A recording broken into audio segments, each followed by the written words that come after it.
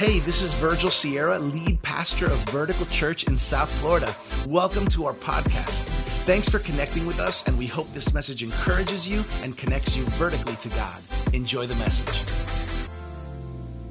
And so today, we're going to talk about a very important principle entitled, You Got to Go Back to Go Forward. You got to go back to go forward. Now, take out your sword, soldier of Christ. We're a Bible reading church, and I want to invite you to open up in two places. We're not going to start reading just yet, but I want you to get a head start so we don't lose time along the journey. I want you to open up to Exodus 20 and Genesis 50, okay? Exodus 20, Genesis 50. If you're new here, we are a Bible-believing and Bible-reading church. We will have verses on the screens for anybody that doesn't have a Bible, and I just want to encourage you. Obviously, you can use your devices, but I want to encourage you to have a physical Bible when you come to church. Why, Pastor? Because I want to help disciple you. I want to help you grow in your discipleship. And it's important to know how to use your word, your Bible. So Exodus 20 and Genesis 50, put a marker in those two spots. Today we're going to talk about FOO. Everybody say FOO. FOO stands for family of origin. We're going to talk about your family of origin. We're going to talk about the impact that your family has on you, not only in your discipleship, but as a follower of Jesus. And in most cases, I would say in a high percentage, the single biggest factor in shaping who we become as adults is our family. And so let me start, if you show me your family picture, I'll show you mine. And I wish I had some more family pictures, but let me show you mine. This is my family picture from when I was a kid. And some of you might think that, how did Nico get in there? That's not Nico, that's me. And so for some of you know my family, some of you are new and you don't. So my father, that's Virgilio Sr., Maria, my mom, known as Pastora Maruja. They're my parents, they're also my pastors. And you see my two lovely, more mature than me sisters, Mari and Pastor Claudia. Some of you guys know our Vertical Kids pastor.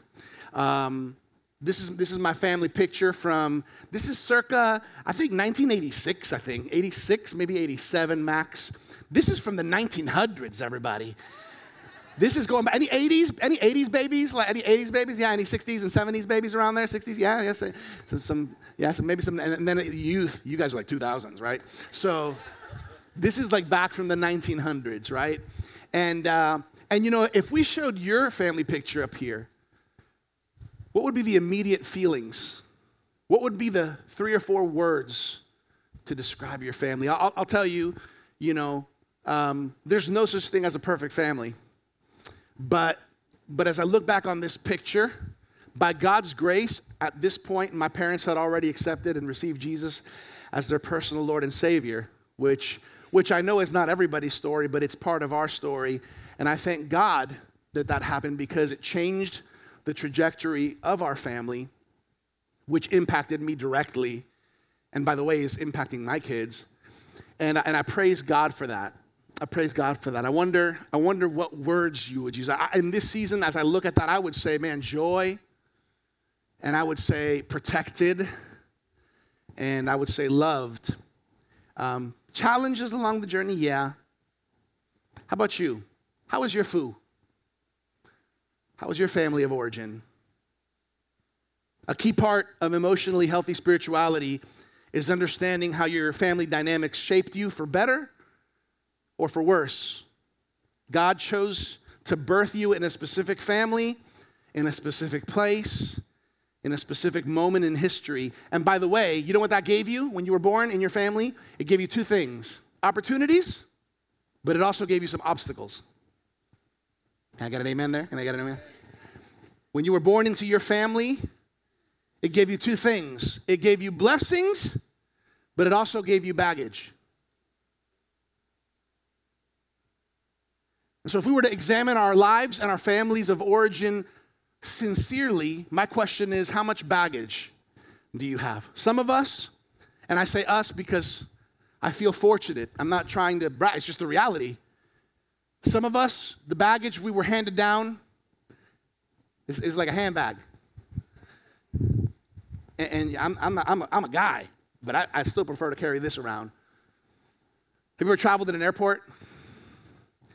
Like if I got to travel with this, man, that's easy.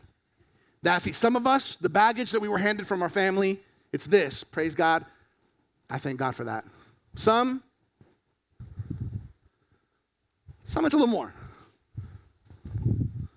Some it's this and this. But you know what? I still got a hand free, for a coffee or something. Some of us, it's a little more. How much baggage did your foo hand you? Some of us,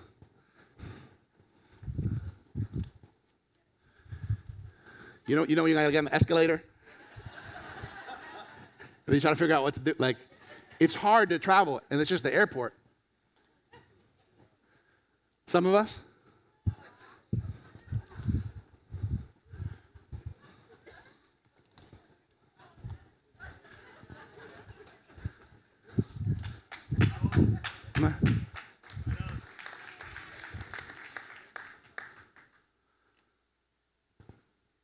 How much baggage did your family of origin hand you? And here's even more to think about. How much baggage will you hand down?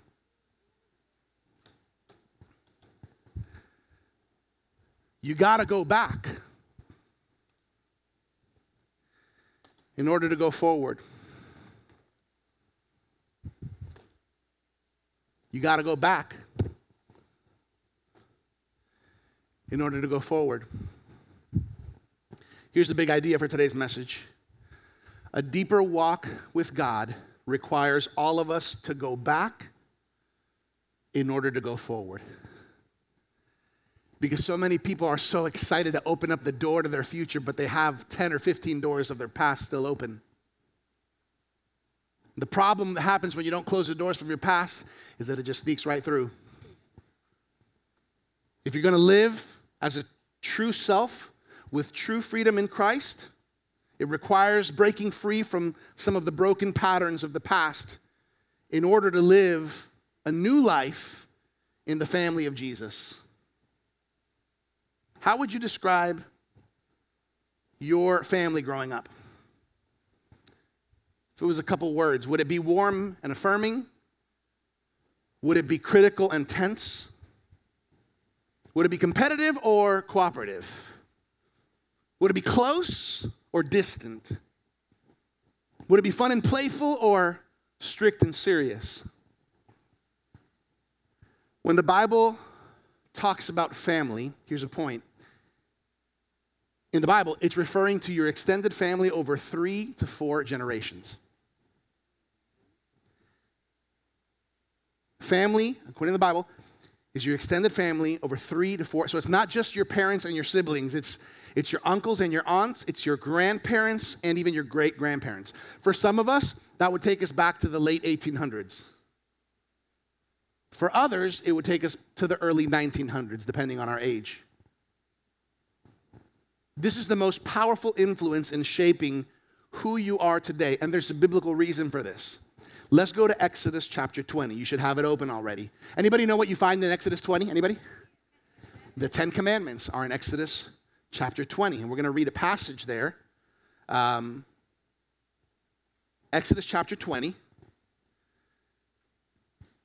And I think there's something we need to know about God and about life. Exodus 20, verse 5. We're jumping in here kind of like on the second commandment, right? Because we're not going to read all the commandments. But actually, I want to start in verse 4. It says 5, but it's really verse 4. And it says, "You shall not make for yourself any image in the form of anything in heaven, above or on earth beneath, or in the waters below." So that's pretty clear, right? We shouldn't make any image of anything that's in heaven or down here. "You shall not bow down to them or worship them.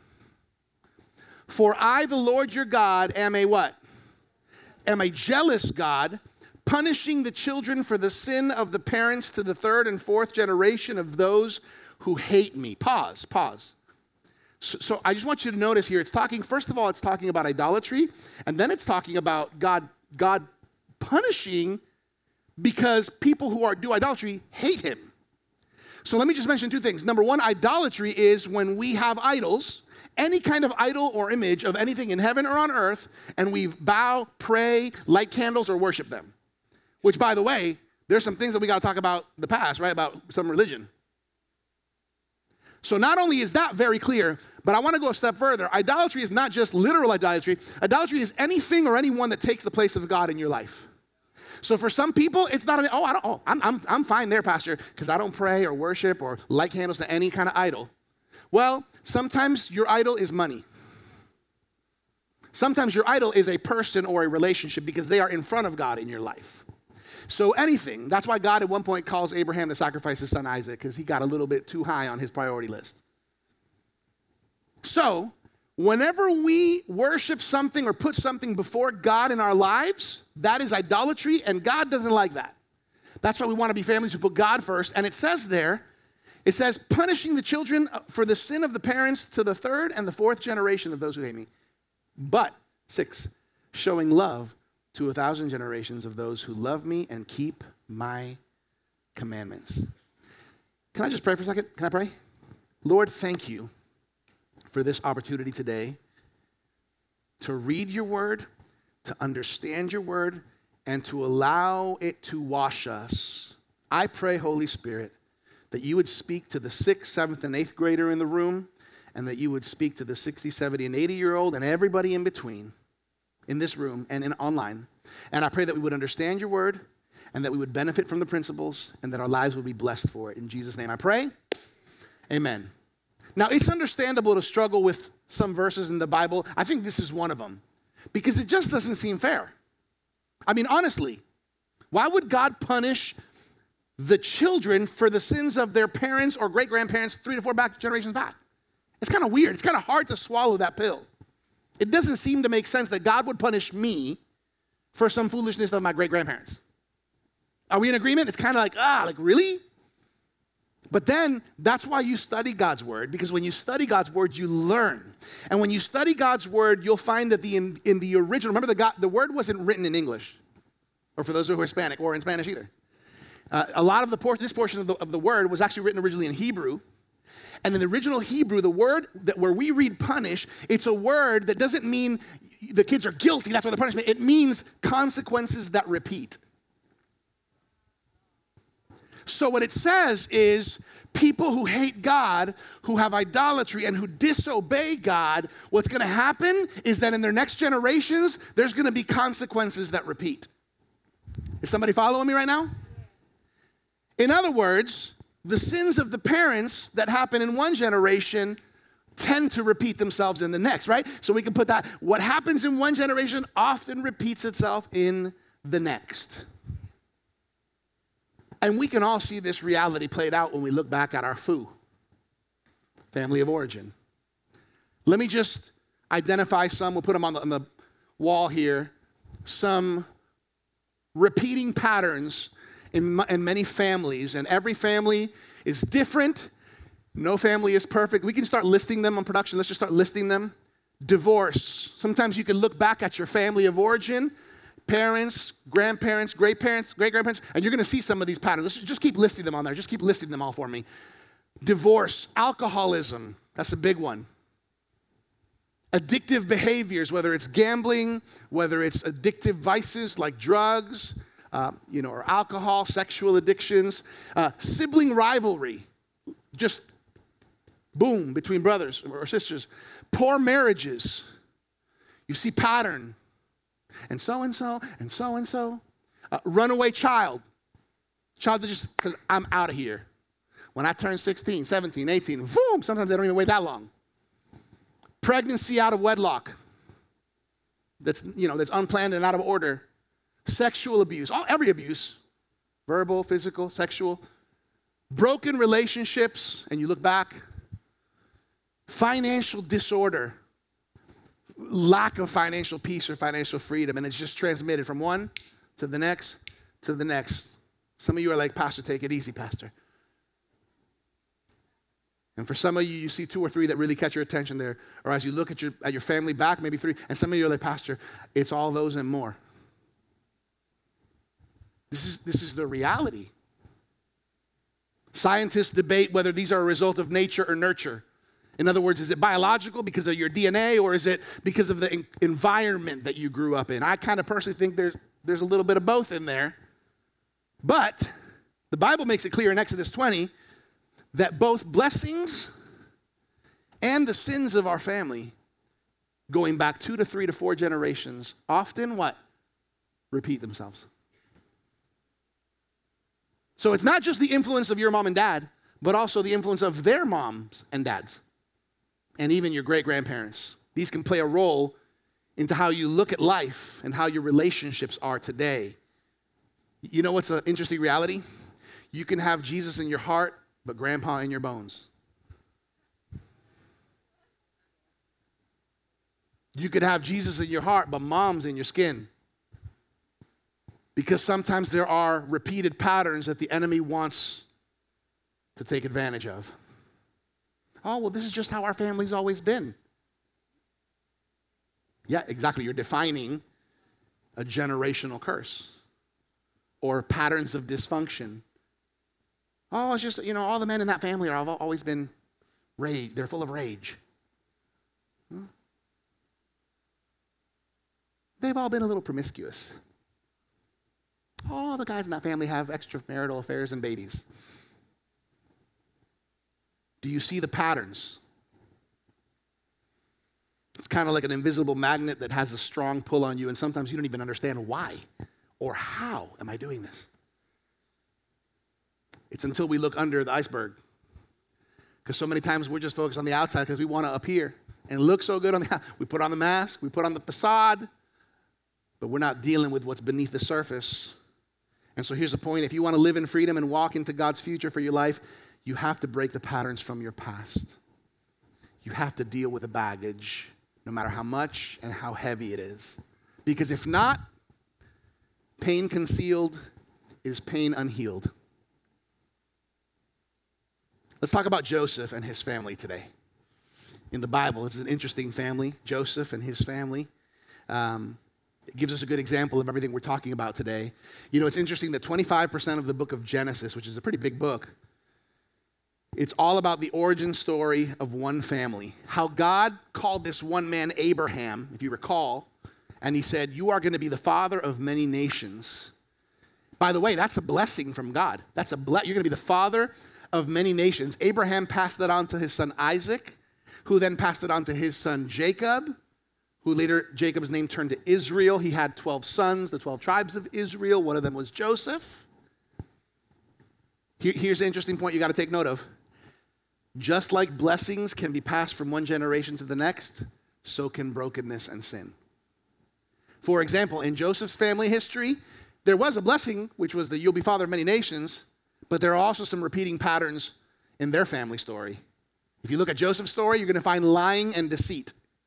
Remember Abraham, he lied about his wife Sarah really being his sister. And then after that, we saw the lying where Jacob lied to his father, saying that he was Esau, and he put fake hair on his arm so that he could get the birthright of the firstborn. Then Joseph's brothers lied to their father, saying that Joseph got mauled by an animal and died, when really they had sold him as a slave to Egypt because they hated him. There's also a history of favoritism in their family. Favoritism from a parent towards one of the sons. Abraham favored Isaac. Isaac generally favored Esau. That's why the mom had to work with Jacob to try to trick him for the firstborn, right?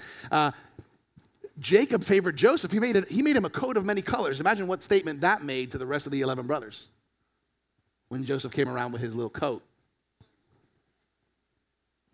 Also, family cutoffs were part of their family history. Siblings cut off from each other. Isaac, Ishmael, boom. Jacob and Esau, boom. Joseph and his brothers, cut off. Also in their family history, dysfunctional marriages. Abraham tried to help God, had a baby with Hagar. Isaac had a poor marriage. Jacob had 2 wives and 2 concubines.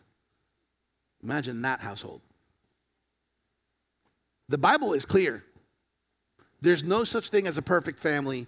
Right from the opening pages of the Bible in Genesis, we see family dysfunction that has to be overcome by the power of God. Cain and Abel, right from the beginning. So take a deep breath. Don't feel bad. Come on, tell somebody, say, don't feel bad, don't feel bad. Hey, there's no perfect family. We all have something to work on. And that's why Joseph's story is so hopeful. Because with all of this crazy family drama, Joseph still trusts God and that God is working behind the scenes in the midst of everything. And we're going to see how he overcomes this. Let's just jump real quick towards the end. I want to take you to the climax of the story. I'm not going to go through the details because we're going to get to that a little bit later, but let me take you to the end. Genesis 50. Genesis 50. Tell somebody it's the first book. Tell them it's the first one. Genesis 50. And we're going to go to verse 15. We're going to the end of the story. So by the way, at this point, remember Joseph's brothers had sold him as a slave in Egypt. They thought he's probably dead. He ends up being, at this point, a lot of things happen. He ends up being second in command in all of Egypt, basically the vice president behind Pharaoh. And he's got the power. There's a famine in the whole land. And the brothers are coming, they're coming to beg for food from Egypt because they're the only ones who had a plan because of the dreams that Joseph interpreted. Okay, it's a long story. Joseph recognizes them because they haven't changed too much, but they can't recognize him because all they knew is that he was a slave and most likely dead.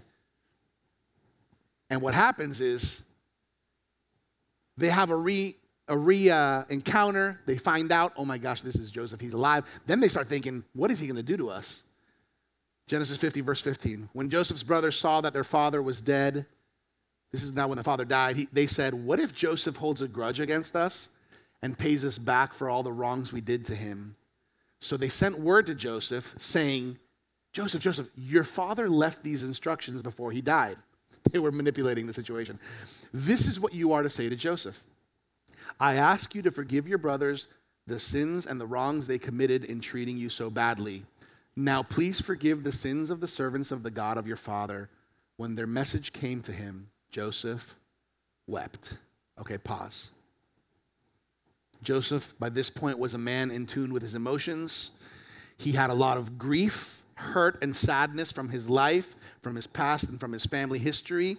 He was one of 12 brothers. We were just talking about it, right? He was his father's favorite, which wasn't a good thing. So parents, don't play the whole favorites thing because that will end up turning damaging to your kids and to your future generations as well. And because of that, they hated him so much.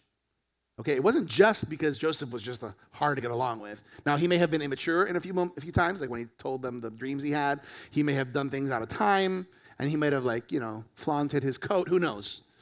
But really, it's his father's favoritism that put the rest of his brothers against him. And they hated him so much that they actually wanted to kill him and leave him for dead in a cistern. But then one of them was so good that he said, let's not kill him. Let's sell him as a slave to Egypt. Out of the graciousness of his heart. And so imagine selling a brother as a slave. By the way, this is the first evidence of human trafficking in the Bible. Being sold against your will. And things got even crazier for Joseph when he got to Egypt, as you can imagine. He was falsely accused of rape. Then he spent 10 years in prison. Joseph had a lot of reasons to be bitter. Let's put it that way. By all the damage his brothers caused. But you know what it says over and over in Genesis? It says, but God was with Joseph. Over and over. God was with Joseph in the pit, at Potiphar's house, in the prison, all the way to the palace. God was with Joseph. He never lost confidence that God was with him, working for his good, even when he couldn't see it or perceive it. Many of you know the story. Through multiple miraculous interventions, Joseph eventually is pulled out of prison by God's grace and promoted after interpreting a dream for Pharaoh, promoted to second in all of Egypt, prime minister. And God gave him divine understanding to interpret dreams and to come up with a strategy to store food for 7 years while there was abundance. If you know this, if you've read the story, if not, read Genesis. It's a really cool story. And then his brothers show up begging for mercy and help. They don't even recognize him But Joseph recognizes them. And then there's this key moment where he reveals his identity to his brothers after being disconnected for 20 years. And I don't know about you, but this looks like the perfect opportunity to get some revenge. And look how he responds, verse 18. His brothers then came and threw themselves down before him. "We are your slaves," they said. By the way, that wasn't appropriate. They came and they said, "We're your slaves," because they knew the position they were in. And Joseph says in verse 19, "Don't be afraid. Am I in the place of God? You intended to harm me, but God intended it for good, to accomplish what is now being done, the saving of many lives. So then, brothers, don't be afraid. I will provide for you, and by the way, and for your children too." See a generational blessing there? And he reassured them and spoke kindly to them. Now, this is, by the way, this is a picture of the gospel, because the gospel is very, very good news to people who are undeserving. And so when we talk about Christianity, really it's about being reborn into a new family. When you are born again, spiritually speaking, not physically, spiritually speaking, you now have a new identity in Christ. That's why 1 Corinthians says, "I am a new creation." But you are also part of a new family. Did you know that?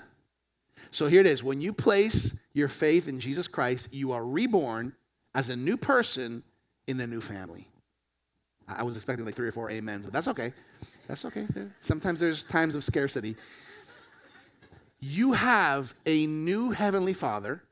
You have a new spiritual family. You have new brothers and sisters. And you have a new inheritance, which is heaven, when you accept Jesus Christ as your Lord and Savior. But don't get too excited. But just because you have a new family spiritually doesn't mean you don't got some baggage from your your family of origin. Because things happen to you as you're growing up that you're sometimes completely unaware of. So yes, you're born again as a new person in a new family, but you sometimes still carry old values, old perspectives, old patterns that were taught to you by your earthly family. So, generally speaking, our families that we grow up in have a strong influence over how we deal with conflict. They have a strong influence over how we do and see and manage relationships. They have a strong influence over how we deal with grief and loss. Do we bottle it in? Do we explode? Pain, discomfort, conflict? How we express our anger. How our attitudes are towards other cultures and people that are different than us. How we express our feelings and our emotions. Our families generally have a strong influence over what we think about money, sex, success in life, our view of God, if we even believe in Him, parenting, and marriage. That's why you see repeated consequences. Family of origin. Both the good and the bad. Opportunities, but also obstacles. Blessings and baggage. Here's the good news. Your family of origin doesn't determine your eternal destiny. God determines your eternal destiny. That's good news, because when you become a Christian, the blood that determines where you go isn't your family blood. It's the blood of Jesus Christ that has shed on the blood and that you've received as His son or daughter. But maturing in Christ, it means we're going to have to do what Christ did, and we're going to have to take some things to the cross, and some things are going to have to die, and some things are going to have to be laid down and put to rest. We got to crucify the old, broken, sinful patterns of our past, unfortunately handed down to us from our previous generations.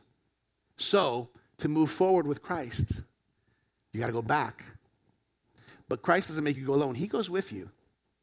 As you go back, He goes with you to take you through a process and a journey of healing and true freedom, which I tend to say most people never go through. Most people are only dealing with a superficial 10% of their life. And a lot of the rest of the 90 remains untouched by Jesus. And that's why I say it's possible to be saved but broken. It's possible to be saved but not free. It's possible to be out of Egypt, but Egypt is still up in you. And that's what we do as a church to help people through discipleship. It's not just I'm saved and I was born again. That's beautiful, and we're so happy and we celebrate that. But the problem is when the baby ain't growing. When the baby, how old is that baby? Well, they've been coming to church for 20 years, but they're still a baby. Bring some Pampers. And the tricky thing is that we self-deceive. That was the first study. And there's so many people that we think, this is such a great message for him and for her.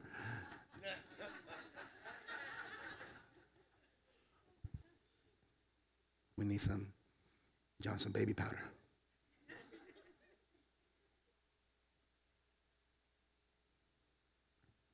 When you don't know your family dynamics under the iceberg, you are at risk of having a big accident, kind of like a sailor who's looking just at the top of the iceberg and not realizing that it goes all the way under over here. Titanic, ring a bell? Let's talk about Joseph's trauma. In Genesis 50, there's a lot going on under the iceberg of Joseph's family, and his family included a lot of trauma. So let's define trauma. Trauma is an earthquake event that has a lasting effect on your mental or emotional health. An earthquake event, think of an earthquake, it shakes you, it shakes everything, and it affects everything. By the way, some of us experience a lot of earthquake trauma from our parents and from our grandparents. Some young people today, you're experiencing some earthquake events from your parents and your grandparents, your great-grandparents. Don't lose hope. With Jesus, there's hope. We're going to get there. But we have to learn this. We have to understand this. 3 major traumas in Joseph's life. I'm going to just fly by these. 3 traumas in Joseph's life. Number 1, he was betrayed by his brothers. So his why? The question is why? Was he just ruthless? Was he just like a really bad guy? Was he just like a horrible person? You know, what was the issue? Well, there was favoritism by his father towards him. And maybe there was a little bit of immaturity on his part. Again, he was young. He was a teenager. So immaturity, teenager, that's kind of synonymous. But they sold him as a slave. I mean, you might have a brother or sister who hurt you, but I don't know if they sold you as a slave. Second, he was betrayed by his brothers. 2, he was sold into slavery. That's the second trauma. So one thing is, to be hurt and to be betrayed, but another thing is I was sold. I was human trafficked. In one moment, in one day, he lost his family, he lost his culture, he lost his language, he lost his land, he lost all sense of security, ripped from him. Unjustly. 3, a decade in prison. A decade in prison. Bible, according to the Bible, calculates it was probably somewhere between 10 and 13 years. By the way, for a crime he didn't commit. He was falsely accused. If you read the story, he was basically the chief of staff at Potiphar's house. He worked his way up. He was just a slave, and somehow everywhere Joseph was planted, he flourished. And he's in charge of Potiphar's house. And Potiphar's wife, she was looking a little too much at Joseph. And the Bible says that Joseph was a handsome man. And she said, sleep with me on more than one occasion. And Joseph was an integrous man. And he says, I can't do that to God, and I can't do that to my master. No. Until one time, she says, sleep with me. She grabbed him. He ran. She ended up with his tunic. And Joseph ran, which, by the way, is what you're supposed to do when there's sexual temptation. You got to run. But because it was her word against his, the wife of Potiphar and a slave, she said, he tried to rape me. When really he was sexually harassed, but she said that he did it. He ended up going to prison. Can you imagine how Joseph felt? Like when he sat down in prison that day, like thinking, God, really? Like not only did I not do the wrong thing, I went above and beyond and did the right thing. And this is it? Sometimes we don't realize that prison is a stop before the palace. That's hard to swallow, but sometimes it's a reality that we need to understand. So Joseph definitely had some heavy baggage from his family. I'm not sure how much baggage you might have.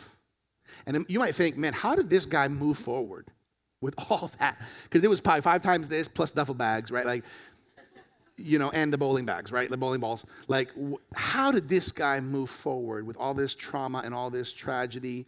And I pray that you don't have the same trauma and tragedy as Joseph growing up, but we all have baggage, and God wants to heal and restore and redeem your life. Can I tell you why it's so important to deal with your iceberg? Can I tell you why it's so important? Here it is. Because if you don't transform your pain, you will inevitably transmit your pain. So the pain in your family, you are a stop on its path. And you determine if you close the door and cut the chain, or if you leave the door open and transmit it on. I praise God that my parents closed a bunch of doors of idolatry, of alcohol, of financial disorder, family disorder. Now, they weren't perfect, but they closed a lot of those doors. And guess what? That door, I didn't have to deal with that door. Thank you, Jesus.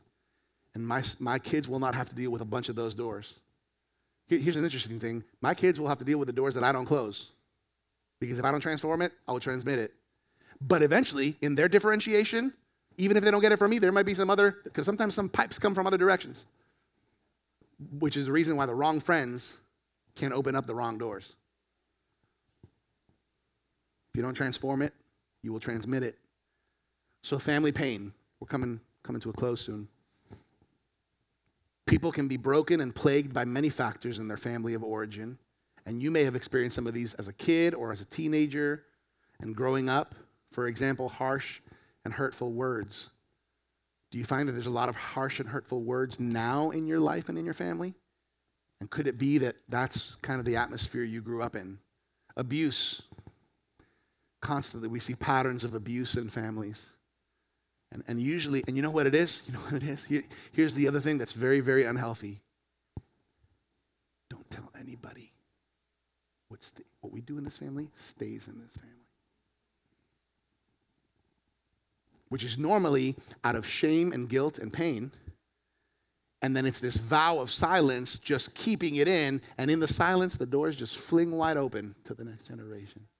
To the next generation. We need help. We need help from God, and we need help from God's people, and sometimes from the right people. We'll talk about that next week, including counselors in our lives. Fighting and screaming. Drugs. Oh, what's natural to crazy stuff and alcohol. Alcohol.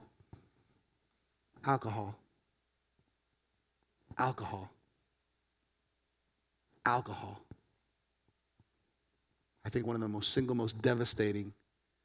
My parents closed the door to alcohol in my family, and by God's grace and in Jesus' name, I will keep that door closed because I do not want to pass alcohol to my children. Alcohol, well, I just do it socially. Do it socially. Enjoy your socially, because your kids will do it socially, and their kids will do it socially. Hey, by the way, I don't want to impose my convictions on you, but this is a strong conviction that I have. Me and my family, my kids, never tasted it, never want it, never need it, have seen it destroy and break families and people and generations. And I will not, if you come to my house or to an event that we do, you won't find it. You won't find it. If I go to your house and you have it, hey, I won't judge, but I may not be back with my kids. And I love and respect, but I'm not letting anything get in that area. Abuse. How many stories do we have? The uncle. It was the uncle. It was the neighbor. It was dad. Mom didn't do anything about it. They didn't believe me.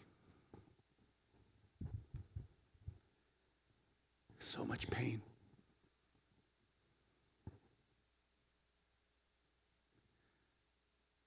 Prematurely exposed to pornography, which is now worse than ever. By the time kids are 10, they're already in it. If your kid's 10, they've already seen it. You got to be careful with their friends. And if they have devices, it's a grip of the enemy. feeling unprotected and unloved by parents and siblings and the people that are supposed to love you the most.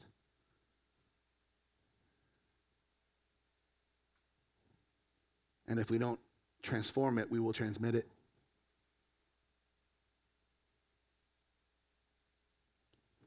What we do here stays here. Don't anybody. That's why there's families that look perfect on the outside, on the surface.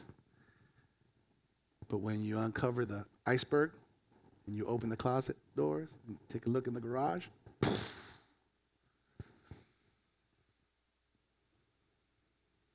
the number of secrets in the family often is an indicator of its health or its sickness.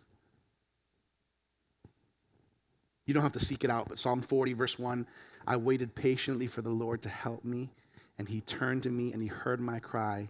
He lifted me out of the pit of despair, out of the mud and the mire. He set my feet on solid ground and steadied me as I walked along. That's powerful. All right, I want to finish off. Why do people have a hard time going back in order to go forward? Why do people have a hard time to go back in order to go forward? Number one, people say it's just too painful. I already had to live through it once. Why should I relive it again? Because it's there. Pain unhealed, pain concealed is pain unhealed. I can't change the past. What's the use in going back? If you don't deal with it, it'll deal with you. Second reason, I just don't see any good reason to bring up the past, Pastor. Isn't it better to just forget it and pretend it didn't happen? No, you got to deal with it. Transform it, or else you transmit it. And thirdly, people say, I don't want to disrespect my parents or my family. I find that this is a big one. And it's important to recognize that the reason to go back is not to blame or to criticize or to talk bad about parents or grandparents. Most of them did the best they could with what they were handed. That's not to justify or to minimize. But a lot of them didn't even know Jesus. The point of going back is not to dishonor. The point of going back is to be honest about what happened and recognize that we need healing for the brokenness. And in order for us to move forward, we got to go back. And in order for us to stop this and cut it off for our future generations, if we don't deal with it, then now they're faced with all this baggage. And I don't know about you, but I would love for my kids to travel with a handbag at most. Joseph had a broken family, and his life was filled with trauma, but praise God, there's redemption. Here's the final 3 steps to move forward in healing and freedom. 3 steps. Number 1, trust that God is guiding your life. That means both the good and the bad. I love reading in Genesis throughout all the craziness in Joseph's life. It says over and over again, like in Genesis 39:21, but the Lord was with Joseph in the prison and showed him his faithful love. But the Lord was with Joseph right there in the worst of times, even in his dark days. And can I tell you something today? He's with you. He's with you. The only way that Joseph could come to face to face 22 years later with the brothers who sold him into slavery, the only way that he could come to the point where he says these words in verse 20, you intended to harm me, but God intended it for good to accomplish what is now being done, the saving of many lives. Notice that Joseph doesn't minimize the pain. Notice that he doesn't ignore the trauma. He's honest. He said, you guys tried to hurt me bad. But he was able to see God's invisible hand in the midst of all of it. Number 2, honestly admit your sadness and your losses. Another way of saying it is honestly grieve your pain. We see that in Genesis 50, verse 17, it says that when his brothers came, it says that Joseph wept. I think in English, that word is important. Joseph wept. He didn't cry. Cry is when you hurt your toe. Weep is when you break your heart. And it says that the whole palace heard his cries. The whole palace heard his cries. In that moment, he was going through a moment that was bringing great healing to his heart. And it's important to express grief, and let me tell you something, and to release tears. Salt water heals. And I think some of us here haven't cried the tears that we needed to cry in a process of true healing and grief, because we're not going to ignore it. We're not going to just stick it in a closet. We have to acknowledge it. Most of us don't want to go back and feel the hurt of the past again. But Joseph took the time to grieve what happened to him. And the Bible says that the weep was so loud, everybody heard it. 3, transform your family pain with forgiveness. That's the key word. Transform family pain with forgiveness. It's the most important step for true freedom and true healing. You have to ask God to transform your family through radical forgiveness. Radical. Think about how Joseph could have reacted in this moment where his brothers come. They don't even recognize him. He could have said from when he saw them, he could have said, hey, those guys over there, don't let them in. Tell them we're not going to help them. Send them away. And maintain the disconnection. Maintain the family conflict. Maintain them over there and us over here. He could have done that. Or he could have acted in anger and shown his power. Made them nervous.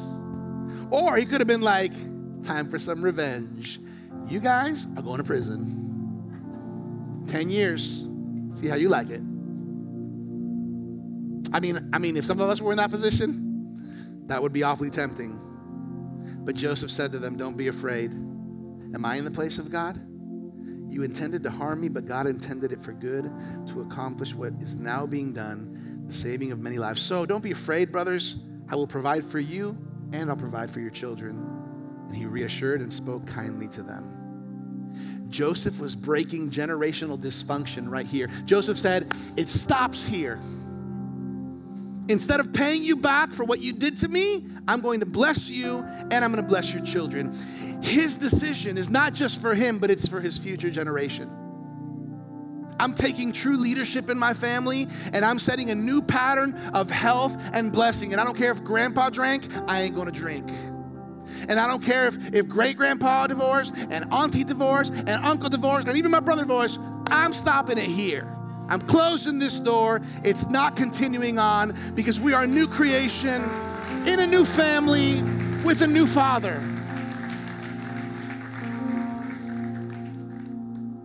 I think a lot of us need healing. A lot of us need healing and freedom. And at the end, we're going to have a lot of people up here for prayer because I honestly think a lot of us need prayer. It's up to you.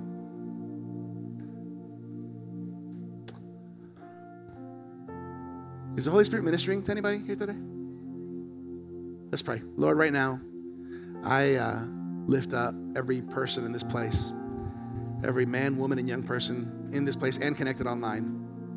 And Lord, we are asking you for help so that we can go back in order to move forward. Lord, there is so much pain, hurt, trauma, and baggage from our past and from our families that you are our hope.